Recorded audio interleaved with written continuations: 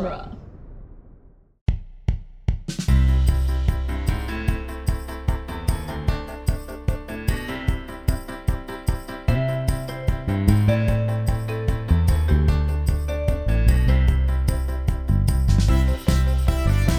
Hello, everyone, and welcome to the Protagonist Podcast, where each week we look at a great character in a great story. I'm Joe Dorowski, and this week we're discussing Wolverine from Uncanny X-Men number 205, a story titled Wounded Wolf. And joining me for the discussion is returning guest Andrew DeMann. Welcome back, Andrew. Thank you for having me back. And I am very excited to talk about this particular comic book issue. It is seasonally appropriate for us to tackle Uncanny X-Men number 205. This has a story by Chris Claremont and Barry Windsor-Smith, with a script by Claremont, art, inking, and color by Windsor-Smith, and it has a cover date of May 1986. But it is set during Christmas time. So, and when I was looking up some information, it said it was released in February. So just everything was a little bit off, I guess. Yeah.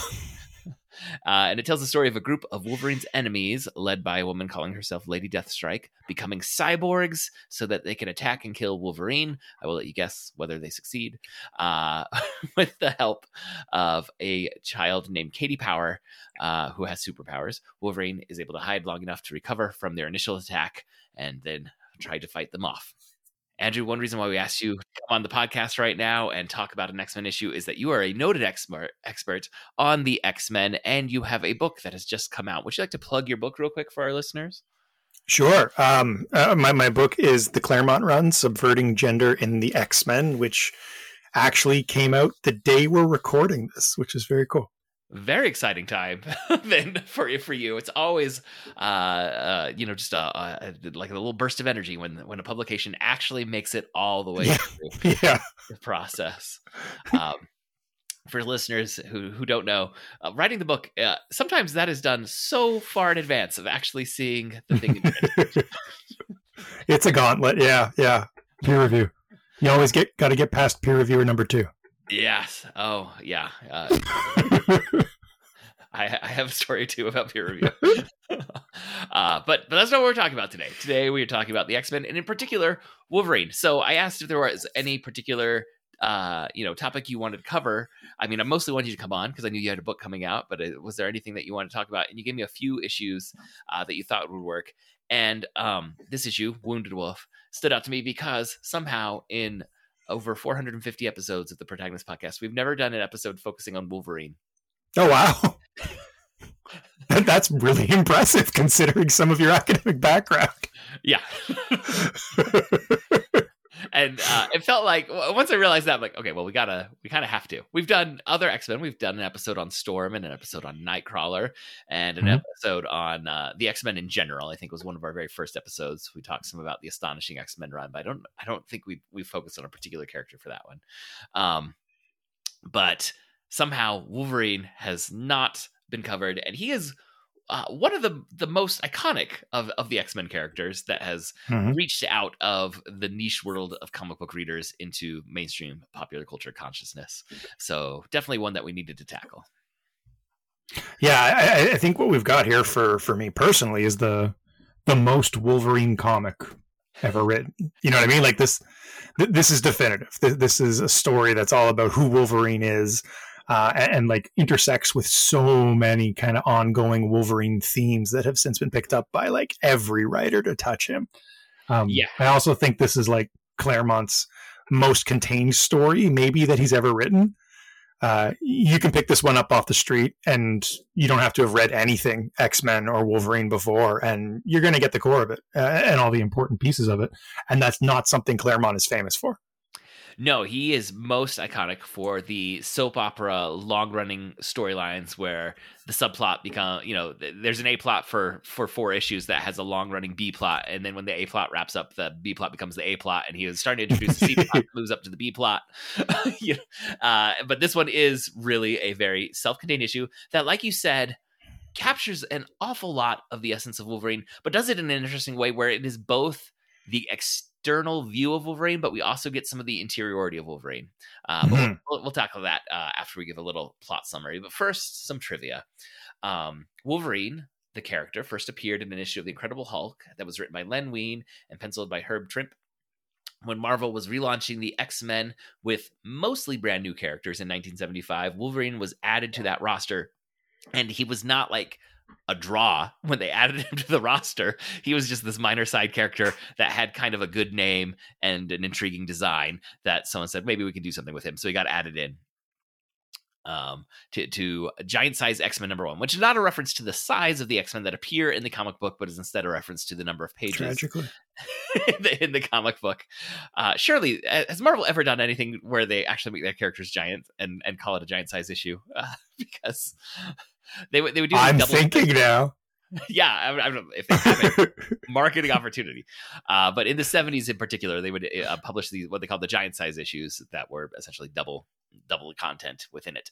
And they did that to relaunch the X-Men, who had been on kind of a publishing hiatus in terms of new stories. They were just reprinting earlier issues of the 1960s run of the X-Men. And some of the characters were appearing in other titles. They might occasionally make an appearance, but there's no new ongoing X-Men titles. So they're going to relaunch it, and they introduce a whole batch of new characters, and Wolverine gets added to that mix. And then very shortly after Giant Size X-Men #1, which is written by Len Wein and drawn by Dave Cockrum. So Len Wein is like crossover there with Incredible Hulk. He brings in this character that he thought might have some promise over into the X-Men. Then Chris Claremont is going to take over writing duties on the X-Men, and you can tell he has things to say about Wolverine. He is drawn to this character and spent significant time adding deeper characterization and kind of thematic heft to who Wolverine was. You could tell that he really dove into that particular character of the new X-Men. And he also, like so many of these X-Men become iconic. So these new ones, and a lot of it is the characterization that Claremont is giving them. So Nightcrawler, Storm, Colossus, like all of these characters are really receiving a lot of who we think of them as characters from Chris Claremont. But it does seem like there's a special love for Wolverine, and he's eventually going to be spun off into miniseries and then long-running solo titles. And then he's going to become, the joke is going to become that Wolverine is on every team in the Marvel Universe because he is. It's marketing. He's very popular, and so when he shows up on the Avengers show better, sell better. He's gonna for an issue appear as a member of the Fantastic Four. He's going to appear in multiple of the X-Men teams, even though the initial pitch is that each team is distinct. Then Wolverine just kind of ends up on all of them. And if you try and work out how in the world this character, lives day to day, nothing makes sense. Wolverine's mutant powers include 3 bone claws that can pop from his knuckles in each hand, and then also a healing factor. His bones have had metal grafted onto them called adamantium, one of the great imaginary elements that exist in storytelling. And then also just a note, the speed and extent of his healing factor is going to vary greatly depending on the writer and story needs. And this story has, for me, my favorite kind of Wolverine healing factor, where he is going to be able to recover, but it takes some time and he's kind of out of it while he is healing. There's some stories where like he's basically flayed of all flesh and is still fighting and just, conscious and just, it's coming. And 3 panels later, he's fully healed. In this issue, we also have Katie Power, who was a new character in Marvel Comics at the time. She was part of a group of siblings who gained superpowers, and they were in a title called Power Pack. She was first introduced in Power Pack #1, written by Louise Simonson, fondly known as Wheezy, and drawn by June Brigman. She uses the codename Energizer. She has energy manipulation powers that, as far as I have ever been able to tell, are vaguely defined. Oh, yeah. She has the title Energizer, and the writers get to do whatever they want with energy. And Katie Power, it's interesting, like that title never really took off the way I think Marvel wanted it to, but she's a character that still floats through the Marvel Universe to the present day. Writers seem to love to pick up members of the Power Pack and have them interact with the larger Marvel Universe. At the time of this issue, she's supposed to be 5 years old. She's the classic precocious 5-year-old. But in modern Marvel comics, she's a teenager now, I believe. Which makes no sense when you compare it to some of the other characters that she's interacting with who have not aged, more than a decade. But that's the sliding time scale of Marvel time. Yeah, I always think of Power Pack as Marvel's second attempt at New Mutants, because they kind of wanted like a young X-Men, and Claremont gave it to them, but it's like the most horrific existential horror ever created in comics. So they're like, what if maybe 5-year-olds this time?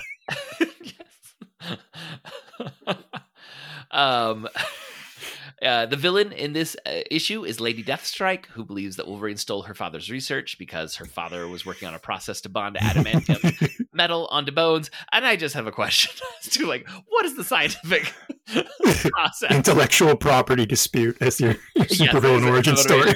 But also, did she think her father was a good guy? His big scientific process is basically body horror. Yeah.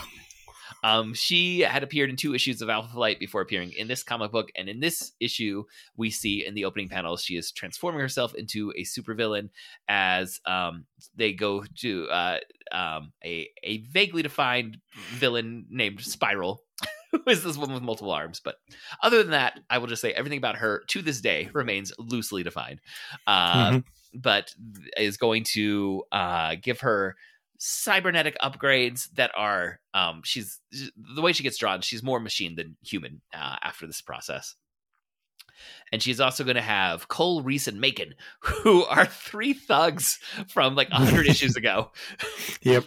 That fought Wolverine, had been sliced up, and Chris Claremont never lets the character that was named go to waste. So he brings them back in this issue, and they are going to receive cybernetic upgrades, though they all insist that once they kill Wolverine, they want these cybernetic upgrades removed from them so they can be fully human again. And the Spiral is just kind of vague about, yeah, I'll do that for you. In other media, Lady Deathstrike appeared in X2 X-Men United, not really as a motivated villain, just kind of as someone who was there. Wolverine has showed up in so many solo films and team films, and is next going to be appearing in the 3rd Deadpool movie, assuming the actors' strike ends and that resumes production. Any trivia that you want to add about any aspect of these characters or this particular issue? Maybe on the subject of Wolverine, there's this sort of long-standing theory amongst comics readers that John Byrne loved Wolverine, and the other illustrators maybe didn't like him that much. But we actually studied that in terms of trying to identify who was drawing Wolverine the most. And Byrne was up there, but like Cockrum drew him quite a bit as well. So there's not the sort of skew effect that I think a lot of people talk about. Wolverine was always kind of interesting to a lot of the illustrators who were working on X-Men. And I think maybe the connective tissue there really is Claremont. Yeah, that's interesting. I assume because John Byrne is Canadian and he's going to go on and like really try and shepherd Alpha Flight as a Canadian superhero team in Marvel Comics. He definitely seems to have an affinity for the Canadian characters, and Wolverine is the only Canadian character on this team. So it makes sense to maybe suspect that there might be some greater affinity there. But it does get to be a little tricky when you're trying to nail down these. Yeah, but then kind of counterintuitively, Claremont really wanted to kill Wolverine, like on multiple occasions, and not because he hated the character. As you said, he clearly loved the character, but he wanted to give him a tragic death. Yeah, just because he thought it would resonate, right? But like, there's accounts of at least 3 times during Claremont's 16-year run, including towards the end of it, when his plan was to kill Logan. And editorial was like, no. Yeah, this is our golden goose right now.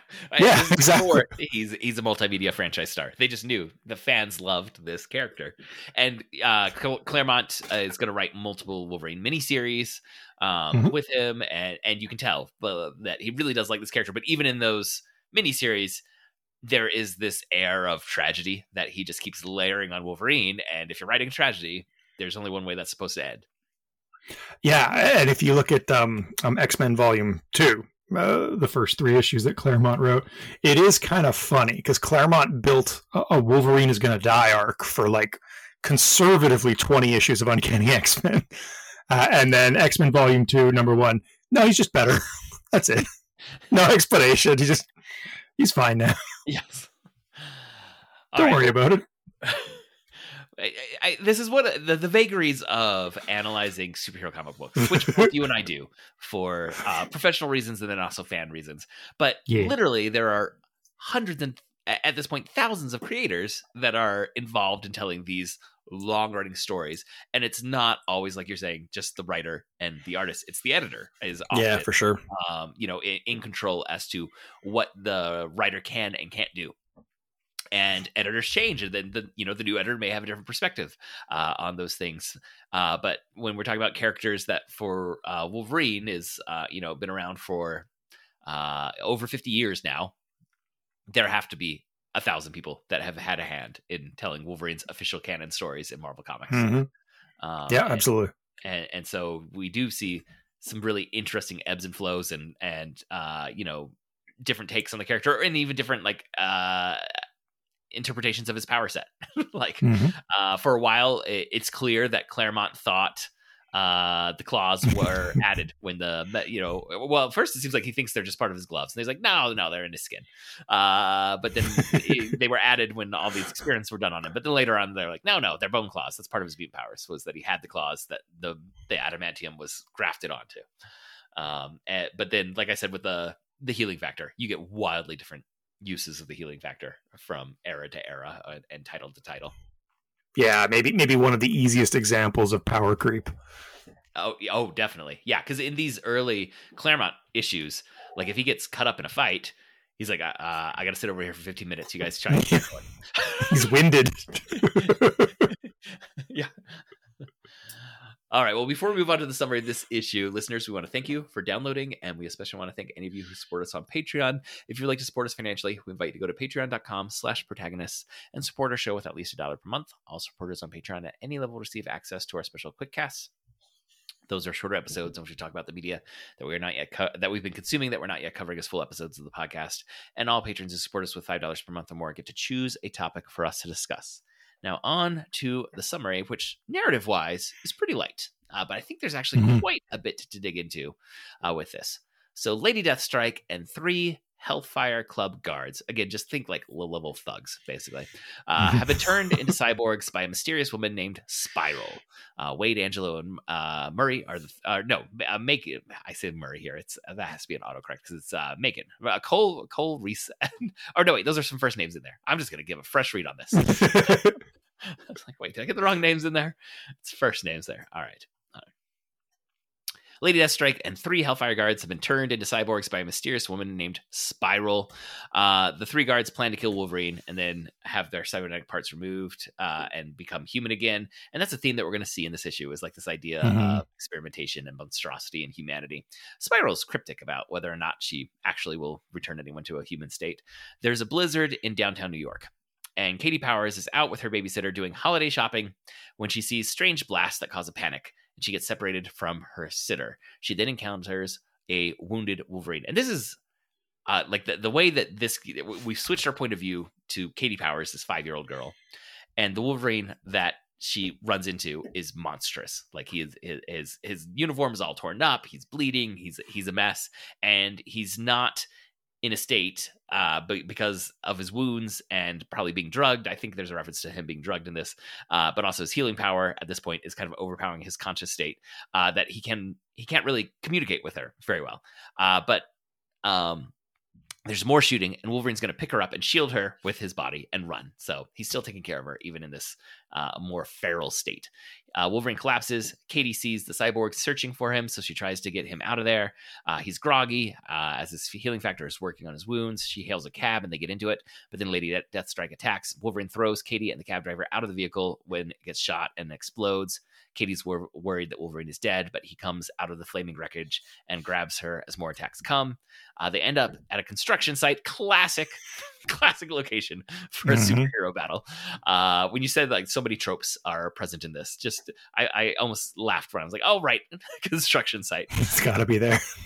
Wolverine recognizes Katie as one of the Power Pack and thanks her for helping him get enough time to heal. But now he wants her to hide and cover her eyes, because what he's about to do is not going to be very pretty. Now that he's healed, he makes pretty quick work out of the 3 goons, and he has a brawling fight with Lady Deathstrike. He wins this fight, but is shocked that she would give up her humanity to become this cybernetic monster. She asks him to kill her, but he just walks away. Wolverine finds Katie and asks if she's still scared of him. She says a little, and Wolverine says he'll be her friend if she ever needs someone to run to. And she says he has a friend too. And then they walk into the snowstorm to go get her home. The end. So narratively, pretty simple that bad guys get new set of powers and want to go fight Wolverine. We're going to shift our point of view to this child onlooker who sees Wolverine win the fight. And that's the end of the issue. Yeah. The first thing I want to mention, though, is Barry Windsor Smith's art. Yes. How would you describe Windsor Smith's art for anyone who's never seen it? The word that comes to my mind most sort of viscerally is organic. Mm-hmm. Do you know what I mean? His use of line and shape just feels very kind of natural. Everything looks almost cellular.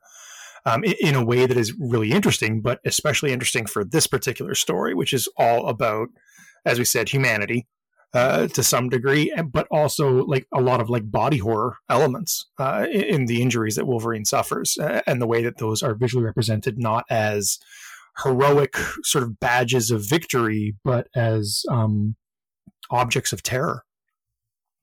Yeah.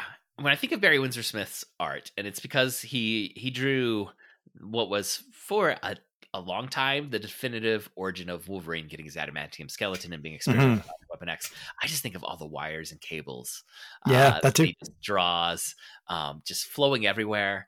And in this issue, though, we get some of that in the cybernetic supervillains. We get a lot of those, and also on the cover we see Wolverine with lots of cables. And the contrast there too, right, between the sort of I don't want to say bioorganic because then I'm leaning into Claremont's language. The sort of biomech element of that juxtaposition of, exposed, soft, round flesh and these very aggressive, straight, almost algorithmic lines. Yeah. But in this issue, the other thing I want to highlight is the way he draws weather. Barry Windsor Smith's like Snowstorm. Yes. It feels different than any other comic book artist Snowstorm that I've seen. And it feels like the weather's living in a way. I think of Barry Windsor Smith in the X-Men. I always think of him with Wolverine, but seeing this one, I'm like, I wish he'd done like a more like Storm, like just really mastering, the element. Because there's something so like I stop and look at the snowflakes that he draws, which aren't like individual snowflakes. There's these clumps of snow that are in the air, but the way he draws them whipping around Wolverine as he's fighting. And again, making some of the distinctions between the soft organic snow and in some of these panels, it's like energy blasts coming from these cyborgs that are, there with the snow. And I think it's this deliberate contrast of organic and mechanical and cybernetic that we get in this. Yeah, and the blood against the snow too. Now this is CCA era, so blood is black in order to be somehow less offensive, but. Yeah, but even so, again, that stark contrast of like this sort of pathetic fallacy symbol of like purity and innocence being stained by this violence is really interesting to me visually. And I've said this before, and people have said it's sacrilege, but I do really wish they'd recolor this at some point and just let this thing be like bright crimson blood masses on the snow. Yeah, you mentioned the CCA, which is the Comics Code Authority, which was the self-censoring editorial board. I was surprised as Lady Deathstrike gets all her cybernetic stuff. She does stand up, and we see her rear end, which I was like, oh, I didn't think a 1984 was going to have that. But I guess to counterpoint, Wolverine's entire uniform is destroyed except for his Speedo. Which is made of better material, apparently. Yeah. Yes, and his weird winged boots that like mirror his hairstyle. I think it's like one boot, though, right? Yeah, yeah. So it's not symmetrical. It's awesome. It's so good. Superhero speedos. No matter how bad the fight is, that will be maintained. All right. So we've talked some about the art. Story-wise, what do you want to dig into first? I think there's so many interesting things, both for this particular self-contained story about Wolverine, but then also how this maps onto like our larger narrative of who Wolverine is as a character that's present within here. So is there anything that you want to highlight first? I think, and you've already touched on this, but I think one of the things that's really remarkable about the story is just how perfectly balanced it is in terms of the symbolism that it's constructing. So on the one hand, you have these Reavers, Cole Reese and Macon, who can't forgive and forget, right? Who can't let it go. And they're on a destructive path, clearly symbolized by their choice to destroy themselves, as established in the opening scene. Deathstrike is a further extreme of that, very obviously. She is the least capable of letting it go, and is sort of a rival for Wolverine as kind of an equal. And then on the opposite side of the villains, you have Katie Powers, who is this, perfect symbol of childhood innocence. She's kind of everything Wolverine isn't, but also everything Wolverine wants to be, right? Mm-hmm. This idea of youthful, feminine, again, innocent, all of that material. So you've got Wolverine kind of choosing between two paths. And it's not a simple, like, which one do you want to choose? Like, say, lone wolf and cub. Do you want to pick up the sword or the ball? In this one, it's very much a Wolverine has to participate in the violence that he detests in order to protect the innocence of Katie Power. And that's who Wolverine is. He doesn't want to be the murder machine, but he has to because he's really good at being the murder machine and he can protect people that way. Yeah, he is a definitive example of the outsider hero who is going to protect innocence and civilization from savagery by using the tools of savagery for this moral reason, right? Now, I'm going to use violence for a morally justified reason, in this case, protecting a child. And Wolverine he can't belong to civilization. He doesn't quite fit in, right? He's always going to be on the outskirts and the edge, but he's always going to be protecting civilization, usually represented by women and children, from the violent outskirt of savagery. And there's even this monologue that he gives at the end. So I'm just going to read it. Yeah, classic Claremont here. Katie says, "What happened? Did you kill them?" And he says, "I won't lie, Katie girl. There's a part of me as wild and fierce as my namesake. I'm a hard man, given to hard ways. When I fight, it's to win. That isn't pretty, and it sure isn't nice. But being a man, that means choosing to grow and change and put aside the old ways. Some people can't, or worse, won't do that." And Katie asks, like that lady and her creeps. And Wolverine says, "Yep." And Katie just says, "That's sad." But like implicit within all this is like, I am trying to change and grow. Now, because of the nature of serialized superhero comic book storytelling, which is what Umberto Eco called like the illusion of change. Like we're going to progress, but then we always have to reset to that familiar. Wolverine's never going to be able to fully change. And that's part of the tragedy of this character. It's like he has this goal of being better than what he is. Like and we're given in flashbacks to know that he was worse than what he is now. Like he has definitely chosen a better path and is not the feral savage that he once was. But we also know he's never actually going to fully reach the goal that he's stating right here. Yeah. And what I think is fascinating in this issue in particular, but maybe in some of the Wolverine mythology in general, if you're familiar with the Greek concept of the Aristeia, which is like the glorious battle, essentially, if you want something analogous from contemporary media, think an action scene in a movie.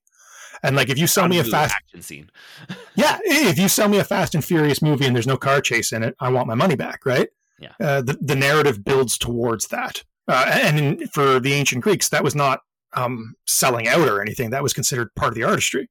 So Wolverine is this character who's got these really cool claws and he looks really tough and he's got all these muscles and he has a healing factor. So there's all these implicit promises made to the reader that you're going to get to see, gory wounds and this violent eruption and all that kind of stuff. And he's going to, win and stab people and all that kind of thing. But what makes him so fascinating to me is that when he does that, it's not just a moment of glory. It's also a tragedy because it's a setback for him in his personal growth as a character. And that duality to me is really deeply compelling. And I think Wounded Wolf is maybe the best example of that. So I, way back when I was working on my master's degree, and I was the first person in this master's program who was going to write something about superhero comics in this English lit program. And I turned my master's thesis. I'm in my defense. And I still remember getting this question from one member of my thesis committee. It's like, why is Wolverine so popular and so cool? I'm like, wait, what? That's awesome. Why is Wolverine so and so then I start with like, well, I talked about the outsider hero that I just talked about.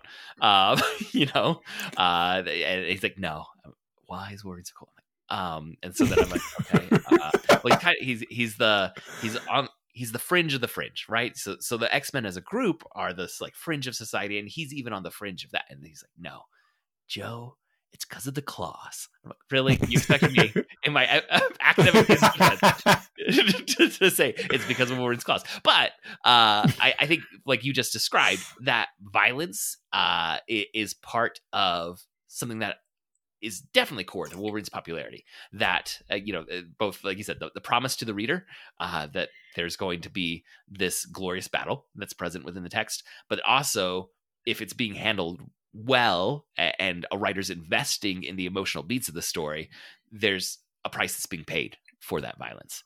And the claws as both a visual element for a superhero character, like a design element for an artist to be able to draw, but then also as like a symbolic representation of the price of violence, where like he has to pop them through his own skin to use this violence. I think the answer the member of my committee was looking for was not wrong. I just wasn't gonna like just go say his claws. Well, yeah, I think in the extreme, and not always, because I don't think it always pulls this off, but maybe in Wounded Wolf it does. One of the ways that it becomes such a compelling duality is because it specifically implicates the reader in that choice, right? Like, I have to ask myself, what do I want to happen in the climax of this story? Do I want Wolverine to unleash the beast, so to speak? Or do I want Wolverine to make the nobler choice, the choice that's in his best interest psychologically and emotionally? What part of the comic do I care about? The violent spectacle or the emotional connections that I've forged with the character?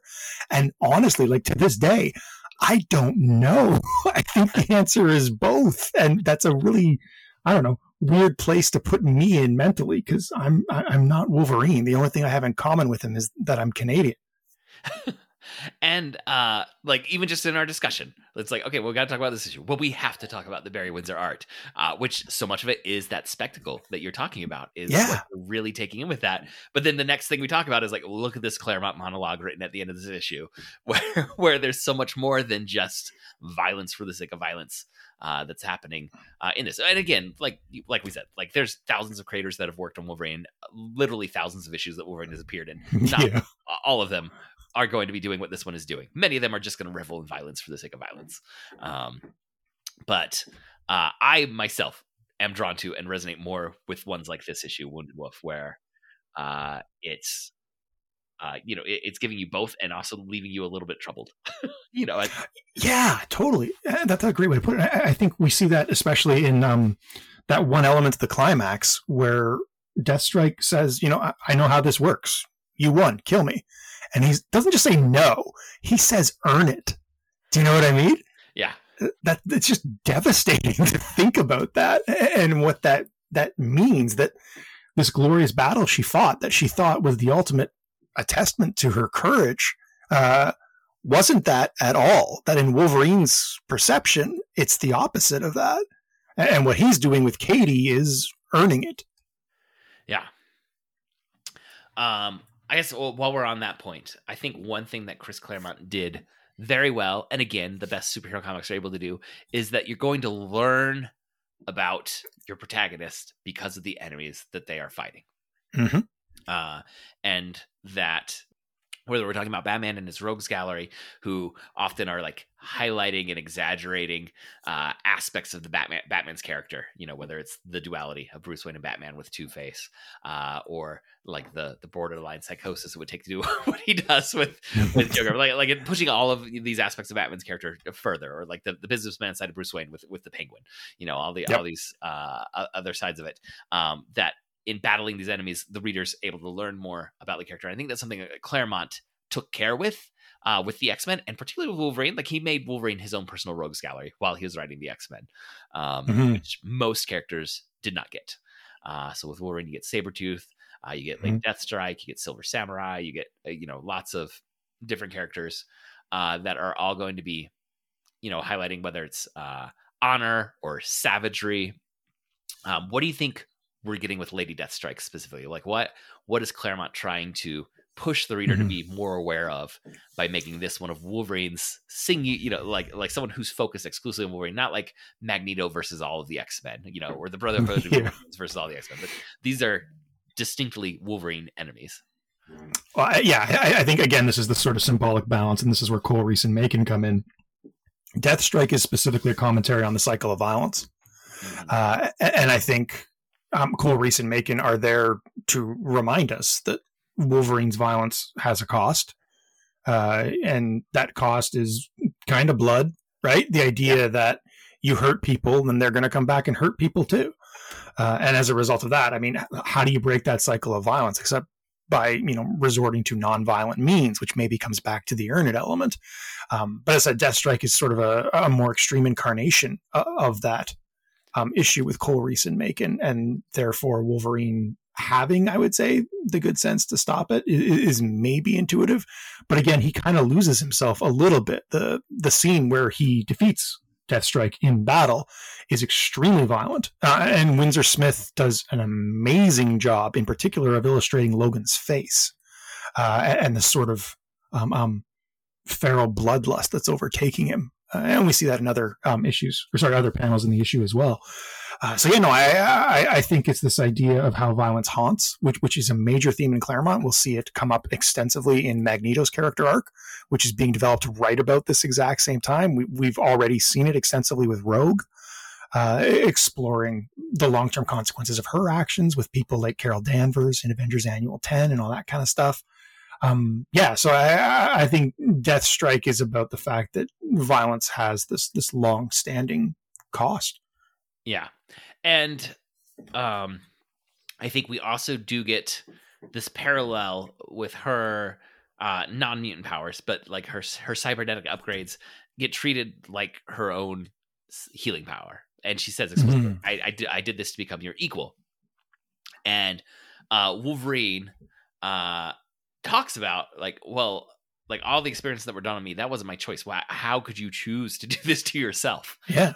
And he says, you've given up your humanity, which is meant to make us realize that Wolverine views himself as less than human, right? That he, everything that he's been through in his history, all the experiments that were done to him have made him feel monstrous. And he's trying to process in right after this brutal battle. He says, let me find it real quick. He says, let's see. My healing factor makes me a mutant, lacing my bones with adamantium and giving me these claws. That was done to me. So there's another clue that at this point Chris Claremont hasn't decided that these are bone claws that were. Yeah. He says, but you asked to be changed. You did this to yourself. Threw away humanity. I'd give pretty near anything to possess. And I think Claremont at this point, when that idea of the claws being added to Wolverine, with what he's doing, that makes more sense right now than to say that the claws were right. his mutant skeleton, right? Because Wolverine is saying, I was turned into a weapon by these experiments that were done to me. He's been instrumentalized, right? And he resents it. But I think that's one of the really cool dynamics too, because not only does Deathstrike have this strong motivation for hating Wolverine, but Wolverine has a really strong motivation for hating her as well, because she had everything that he wants and she gave it away. Yeah. And this idea of Wolverine feeling like his humanity was taken from him and he's trying to earn it back, compared to Lady Deathstrike choosing to give up her humanity to exact revenge on Wolverine. That's where we get some, that thematic parallelism between these characters, where their relationship matters more than, random supervillain with a really cool power set and an awesome costume that someone drew. Some time is being taken. And the way that Barry Windsor Smith draws Lady Deathstrike at the end, when her body is falling apart, essentially, it is haunting, I guess. Yeah. It's all I can say.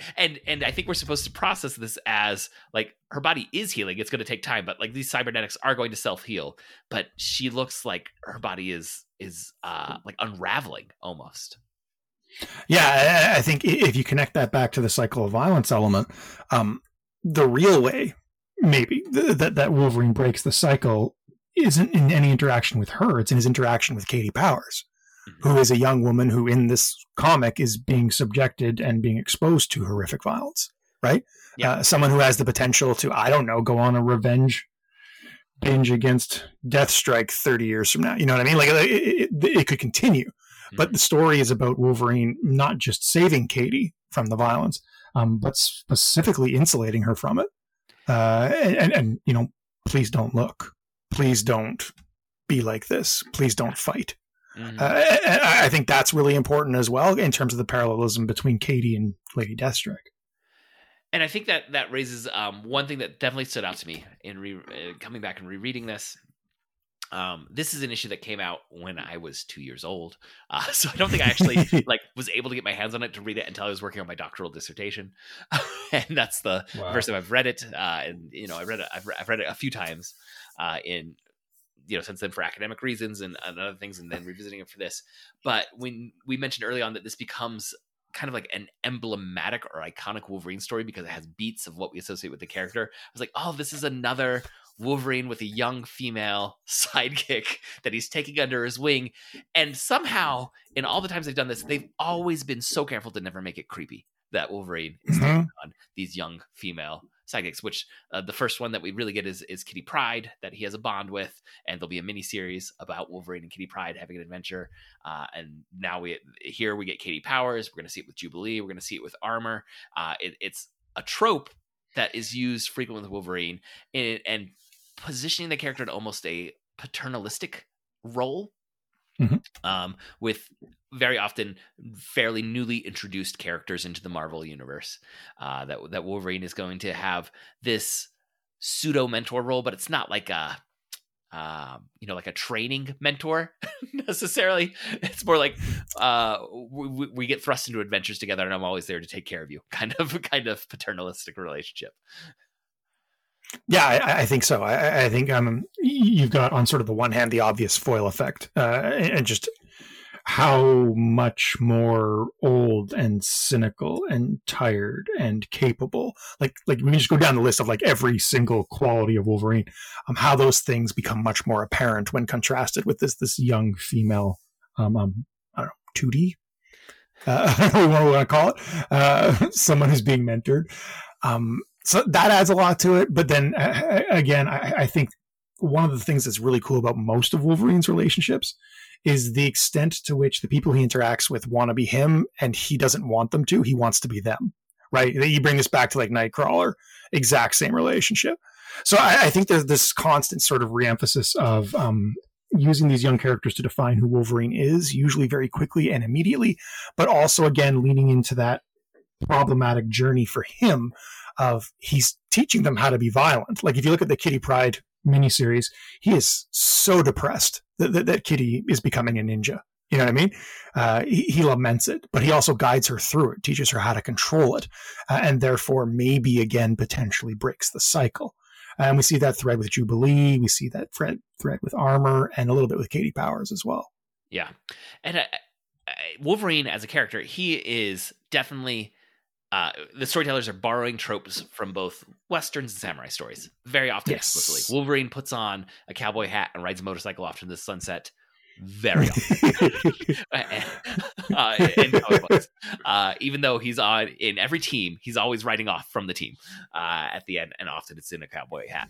And especially under Claremont, he explicitly has samurai adventures, in Japan, ninja training, so many tropes of that. But this idea of the worn out, cynical older man who has some young protege that he has to have one last adventure with is definitely present, in True Grit, or Lone Wolf and Cub. Like it is the Mandalorian. Yes, it is definitely something that we see. That's another one that's borrowing both these characters. Those yep, very much so. Western and samurai for Mandalorian, and you could definitely just transpose Wolverine and Mandalorian in a lot of ways. And I think there's a reason that fandom embraces those characters. Yeah, this is actually something I write about in the book, in the chapter on Wolverine, looking at how he transitions from this cowboy figure to the samurai figure that I think most of us know him as, and what the consequences of that are, and how that aligns with some of the ideological elements in play in 1970s and 1980s America, and in particular transitions in masculinity from this symbol of freedom associated with the cowboy sort of rebellious freedom to symbols of heroic nobility. And almost like the glory of servitude, which is another theme for Wolverine, right? Again, when we talked about how his violence becomes a little more heroic when it has a sense tragic. of purpose. There's exactly. a tragic aspect that I think we get, and it's present in many cowboy stories, but it definitely feels like in the Western media that we get of samurai stories, there's an element of tragedy that it feels, intrinsic to again Western consumed samurai stories. Yes, very much so. Yeah.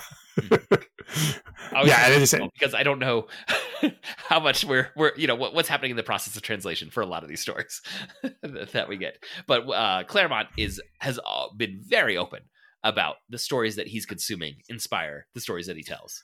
Mariko Yoshida, who is Wolverine's love during Claremont's era. Everybody thinks he loved Jean Grey. That was like for 10 issues maybe. But anyway, Mariko Yoshida is his true love. Mariko comes straight from James Clavell's Shogun. Like that's where the name comes from. It's not subtle. That's like the definitive novel in terms of the American or Western fascination with Bushido culture specifically. Are there any other elements that you feel like this story encapsulates as far as like our wider versions of Wolverine or the larger interpretations of Wolverine that we all consume? Because I'm guessing most people, if they were asked to describe Wolverine, they would describe something that's pretty similar to the character we get in this story, but they've never read this story, right? It's just the iterations of Wolverine that go sprawling out from here. Writers are picking up on a lot of these threads. But is there anything else that you think this story captures particularly well that is emblematic of Wolverine? Yeah, I think maybe we've touched on it already, but I think one of the big things associated with Wolverine is the idea of the berserker rage, which is sometimes awesome, right? Yeah. In this particular story, you have a good iteration of it because we start in media res. You don't know what happened to Wolverine. He's just in a rage. He's in an animalistic state. The nudity enhances that a little bit. And as you already mentioned, like the idea that he literally can't talk. And one of the things that's kind of fascinating to me is he actually says two things in Japanese to Katie because like his brain is repairing itself and his language core doesn't have English yet, I guess. And the two things he says, I forget the exact word. I think it's boku wo dare, and then a variation on that. And the sort of transition, if you translate it, and the translation is not given in the book, by the way, is something like, who am I? What am I? And I love that. That's like Frankenstein's monster. And I think that inherent tragedy of a human being who is afraid of losing control, that's so deeply relatable to all of us in like any facet of our lives. So again, this almost like Freudian id versus superego thing playing out and how heroically and desperately he's trying to hold on to that. Well, and I think we forget now because Marvel has given us multiple versions, including what they call their definitive or origins of Wolverine. But at this point, we didn't even know Wolverine's name. We didn't know if he knew his own name. He goes by Logan. First name, last name, don't know. Is it? Don't know.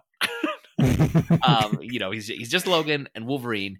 And the explanation that I remember that they kind of seem to have gone away with is that his healing factor actually was protecting himself from his own memories and like overwrote those. Oh God, yeah. Which I thought was great touch. I think they kind of moved away from that, but I really liked that one as like, and then that just makes the character an enigma. Like, what actually is his past? And you can throw in characters that have a history with him that he literally doesn't remember, which is such a great narrative tool. But he was a man of mystery. Now we've gotten like there's a whole film called Wolverine Origin that kind of tracks through the official comic book origin. It's not a great film, but like we know really was James Howlett and he was a little boy in Canada, and he was born in this year. And in some ways, I wish it would have been left in the like this level of mystery that we have. So when he's saying like, "Who am I? What am I?" You said it's Frankensteinian. That's literally what we had. There was a Frankenstein monster of a character who we knew had been experimented on and had come forward into the world and did not know what his place in the world was. That like going back and reading old comics, we're like, oh right, we literally didn't know, and writers would just leave little hints, and like supervillains would say something to Wolverine about his past, and it would become like, wait, what? Yeah. I can't kill you because I need to know what you know about me. I don't know about me anymore.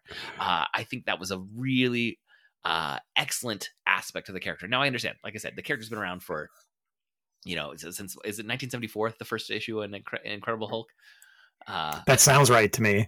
Since 1974. Because 75 was Giant Size X-Men. Of course, they're going to tell his origins at some point. But for decades, they did keep it this vague mystery, and he was this man of mystery. And I think it was like early 2000s, they finally did like Wolverine Origin, where they wrote the official origin of Wolverine that says, what his real name was, James Howlett. This is why he likes redheads. Yes. But I remember that one reason they did it, and this is something that we've seen with other comic book media, is they knew there were adaptations coming. Like, he was proving to be popular in film, and they didn't want the filmmakers to tell us Wolverine's origin that became the origin. So they're like, no, like, he's a comic book character. We need to be the ones to tell his origin story. Right.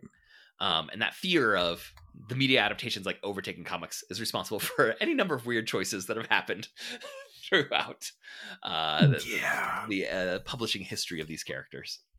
It's so, like, it really is a fascinating aspect of like these long form storytelling where it's not, there's so many creators that are involved, but there's also all these business concerns that are involved, and there's all these this network of pressures that are actually influencing what story is being told. It's not the author alone trying to write a story. There's just so much in these network of influences around superhero comic books.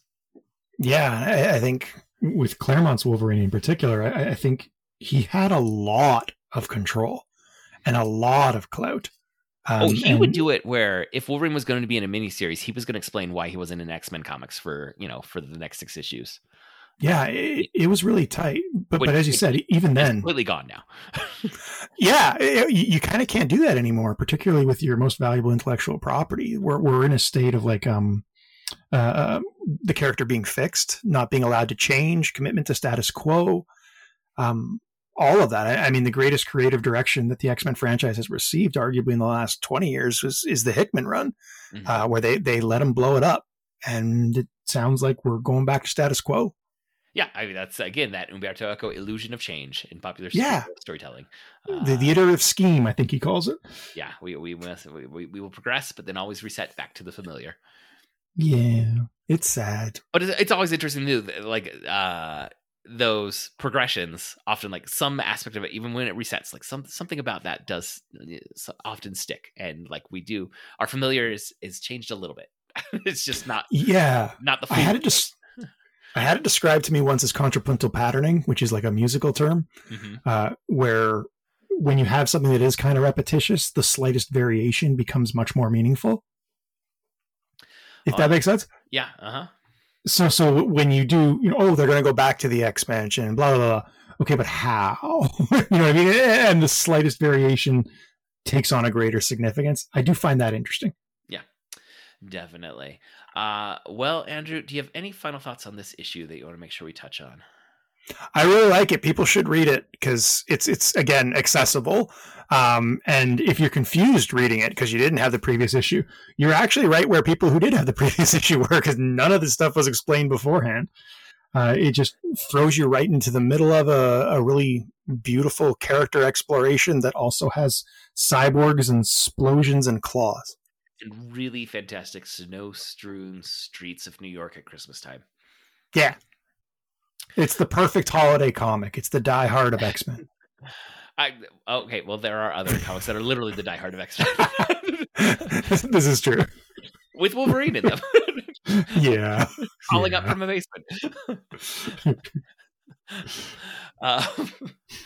And I read this on the Marvel Unlimited app, which, when we talk about Marvel Comics, after we just mentioned that it is, if you're interested in reading comics, that is a great little gateway where for $10 you have a month of access to tens of thousands of Marvel comics. The entire run of X-Men comics is up through like 6 is there on the Marvel Unlimited app.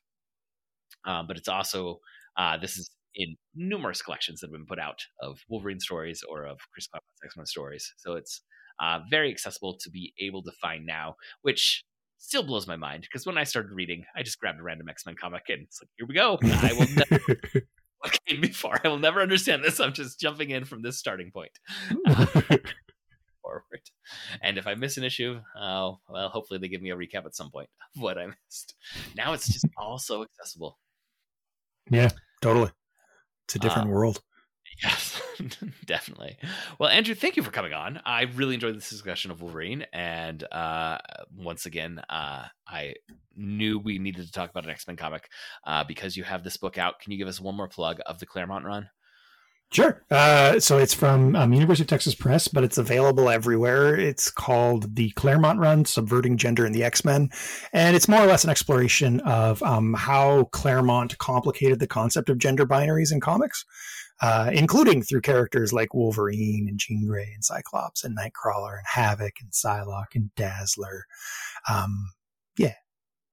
All right. Well, that is going to wrap up this episode. Thank you for joining us. For show notes and links to all the other great Dueling Genre shows, you can go to duelinggenre.com. Also, please subscribe to the Protagonist Podcast in your podcast app of choice, and please leave us a review. That really helps us out. We'd like to thank Scott Tofty, who composed our theme music. And Andrew, I guess I should also ask, do you have any podcasts you want to plug? So Matt, no, just kidding. No, I'm Gosh Golly Wow, with our mutual friends Christopher Maverick and Anna Papard, and I have a public-facing scholarship on social media called Sequential Scholars with Anna Papard that you can check out if you want sort of every other day getting a little bit of comics analysis. And I always appreciate that analysis because it's something I can consume without having to say like, okay, I'm setting aside 30 minutes and read this journal article or anything like that. It's like, oh, look at that, and I gained an insight, and I think about something differently than I did before. Yeah, I like to think we're dumbing down comic scholarship. It's great. I think you're making it incredible. Well, thank you again for listening. We'll be back next week to discuss another great character and a great story. So.